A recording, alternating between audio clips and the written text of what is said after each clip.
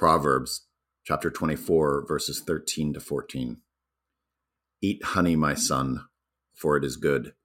Honey from the comb is sweet to your taste. Know also that wisdom is sweet to your soul. If you find it, there is a future hope for you, and your hope will not be cut off.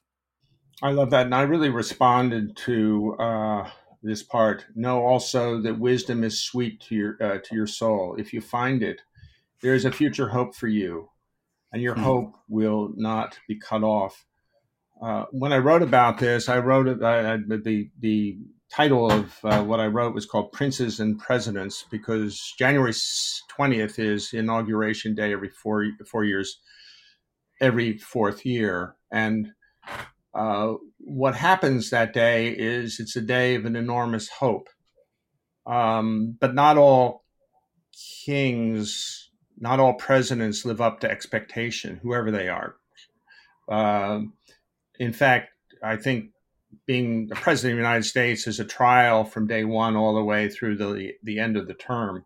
Yeah, it must be. And it's a very fortunate one. But in the Bible, the model, of course, is Solomon, who doesn't ask for more power.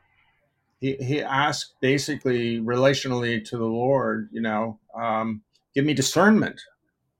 We don't talk about that anymore. Discernment, and even a lot of people probably don't know what it is, but it's knowing the left hand from the right hand. It's knowing there's a better way and a worse way. There's a way that brings prosperity to the people. There's a way that brings famine to the people. And just to take this one step further, his son Rehoboam has that choice. He can tax the people more, or he can tax the people less. And the people ask to be relieved of the burden because Solomon used so much money to build the temple in Israel. But Rehoboam, listening to his young advisors, says, I'm going to tax you more. And of course, there is the beginning of all kinds of conflict within the country that leads to kind of a civil war. I love this just beautiful biblical image of honey being sweet to the taste and wisdom being like that. You know that feeling when you've had a nice meal and there's a delicious sugary dessert being consumed afterwards, and just kind of look around the table and think everything's right now. Everything is content. That sweetness to the taste, the full bellies. I'm just thinking that the author of Proverbs is, bringing that to mind. When people taste honey, they're just content. And then the next line, it says, know also that wisdom is sweet to your soul.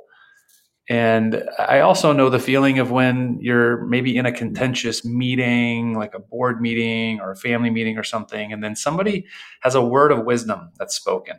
And it just kind of pulls everything together and things start to make sense because that word of wisdom was spoken. It's a similar feeling to when, delicious dessert is being consumed. It's like, I think maybe that Solomon is getting at that here. When wisdom is employed in leadership, then there's a shalom, there's a peace that comes over the group.